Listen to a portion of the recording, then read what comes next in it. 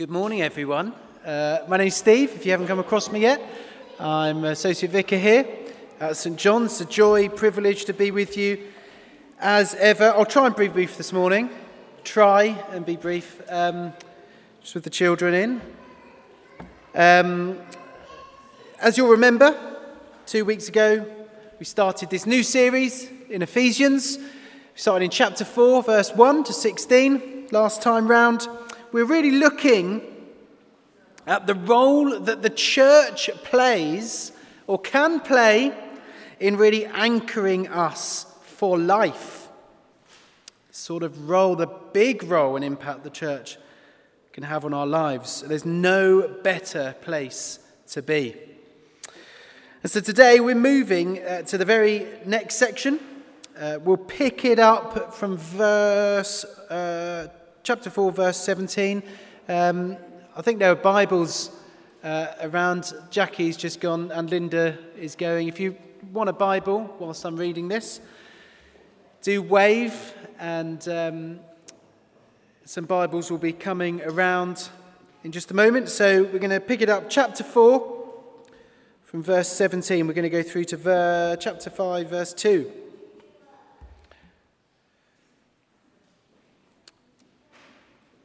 So, I tell you this, and insist on it in the Lord, that you must no longer live as the Gentiles do, in the futility of their thinking. They are darkened in their understanding and separated from the life of God because of the ignorance that is in them due to the hardening of their hearts. Having lost all sensitivity, they have given themselves over to sensuality so as to indulge in every kind of impurity, and they are full of greed. That, however, is not the way of life you learned when you heard about Christ and were taught in him in accordance with the truth that is in Jesus. You were taught with regard to your former way of life to put off your old self, which is being corrupted by its deceitful desires, to be made new in the attitude of your minds, and to put on the new self, created to be like God in true righteousness and holiness. Therefore, each of you must put off falsehood and speak truthfully to your neighbour, for we are all members of one body. In your anger, do not sin. Do not let the sun go down while you're still angry, and do not give the devil a foothold.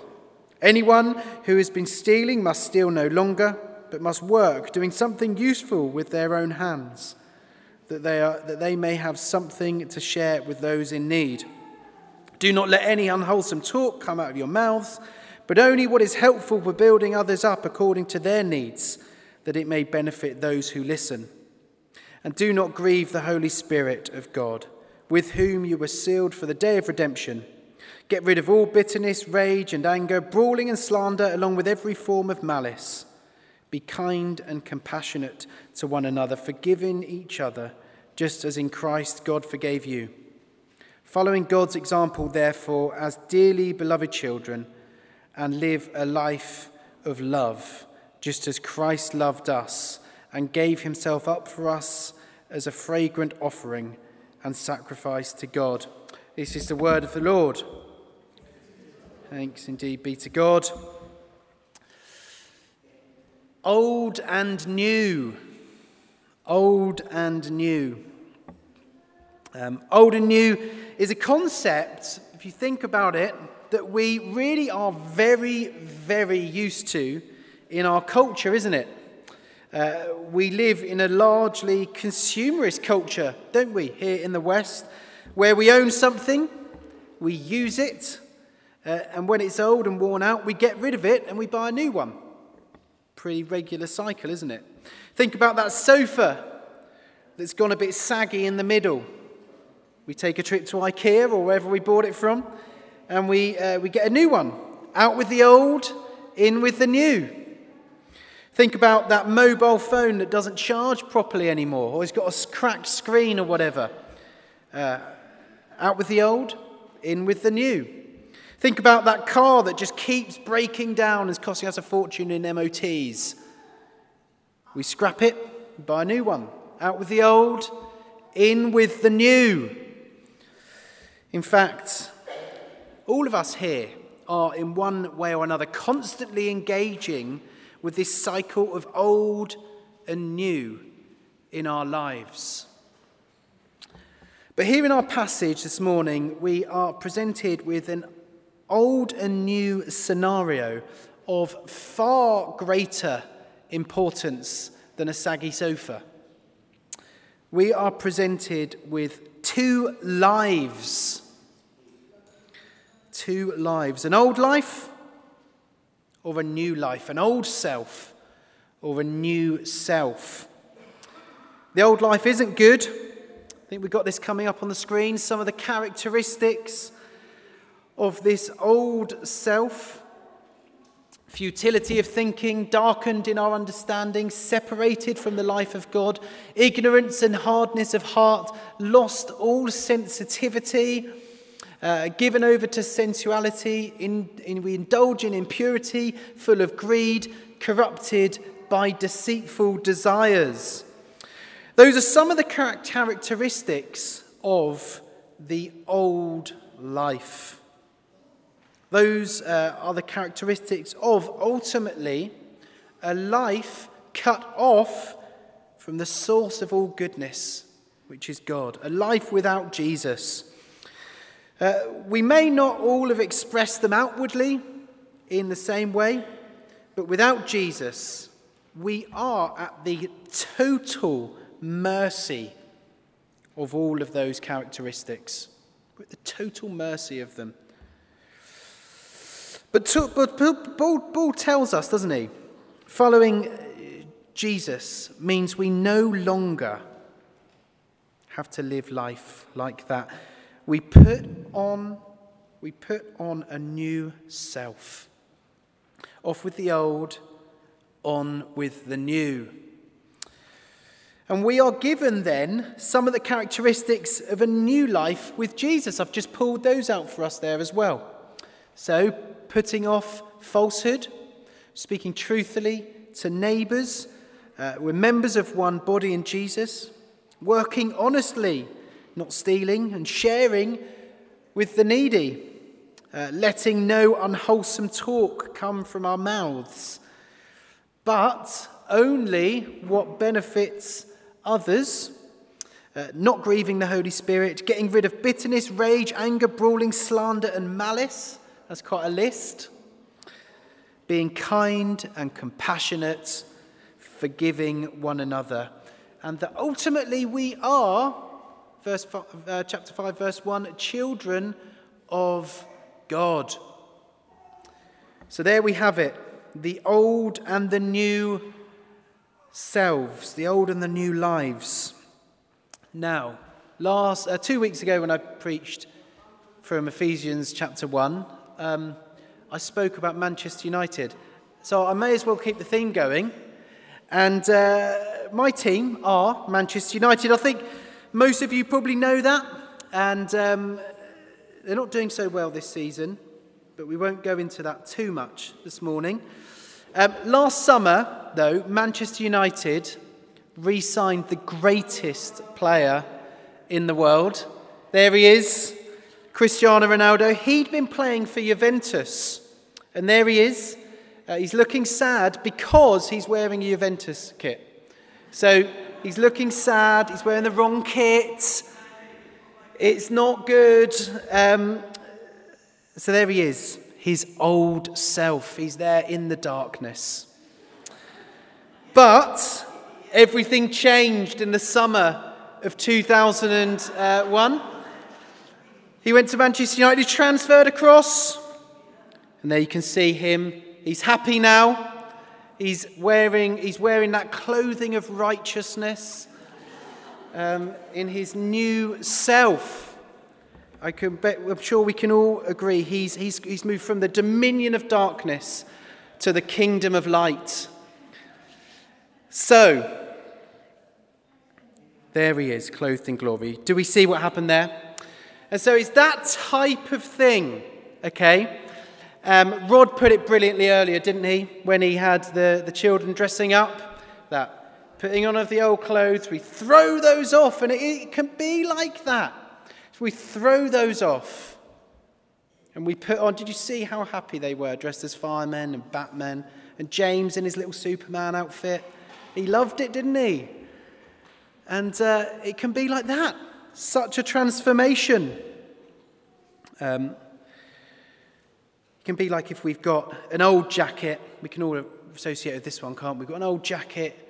It's got holes in it. We throw it off. We go to the shop. We take our hard-earned cash and we buy a new jacket. I mean, but the thing is, the wonderful difference with these sort of illustrations, though, is the thing about the new life, the new self, is that it's a free gift. There's nothing, there's no money we can earn that can pay for it.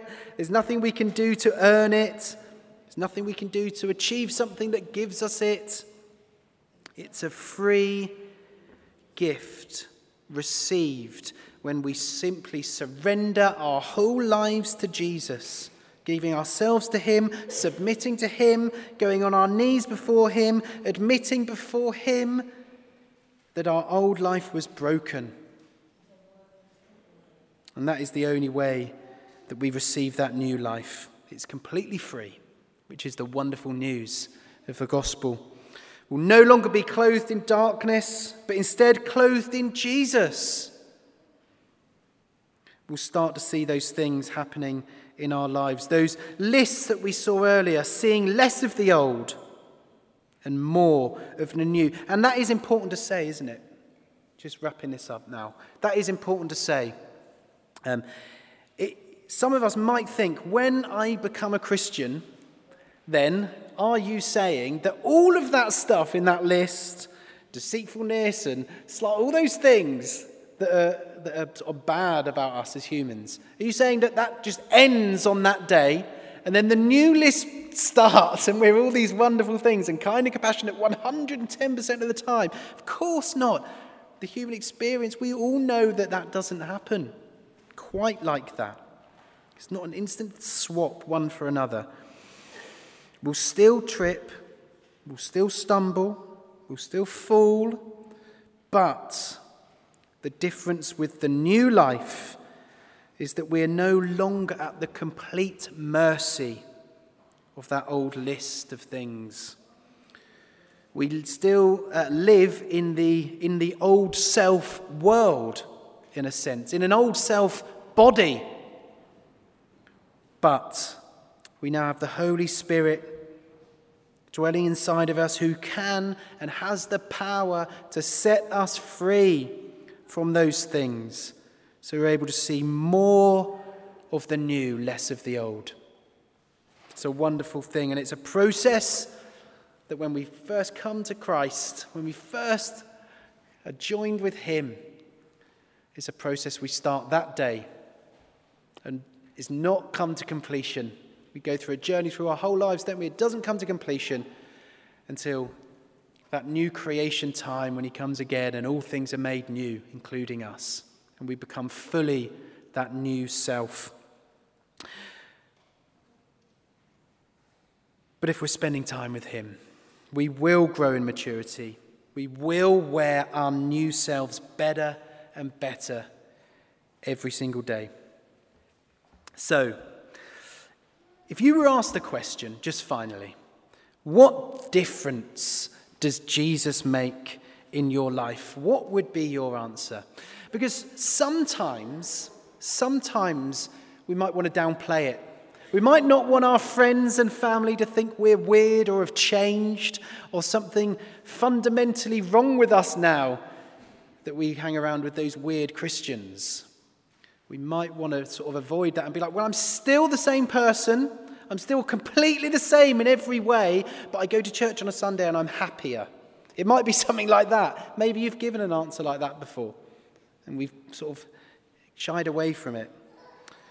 But no, according to our passage today, if we come to Jesus, the answer we want to give there is that Jesus makes every difference in our lives because we have put on the new self. We're a new person. We're a new creation. Jesus really is the God who changes lives. Out with the old, in with the new. Knowing this God is, of course, as many of us can testify, to a transformational experience. And the more we know him, the more we're transformed into his likeness. Mary and the band are going to come up. We're going to sing again now. Shall we stand together? Let's stand together. And we're going to share communion in just a moment. During communion time, if you'd like to receive prayer today or just pray with someone, it can be about anything. It could be about something that you've heard today. It could be praying that out with the old, in with the new, maybe for the first time or maybe as part of that process. But if you'd like to do that, when you come forward for communion today, just head to the side over this side on your left, and there'll be some people there who'd love to pray with you this morning. So, Father, we thank you that you're here amongst us this morning by your Spirit. Lift our eyes to your Son now as we worship and as we come to his table. And Lord, begin or continue in us, Lord, today, that process of out with the old, in with the new, that we only truly find with you. In Jesus' name, amen.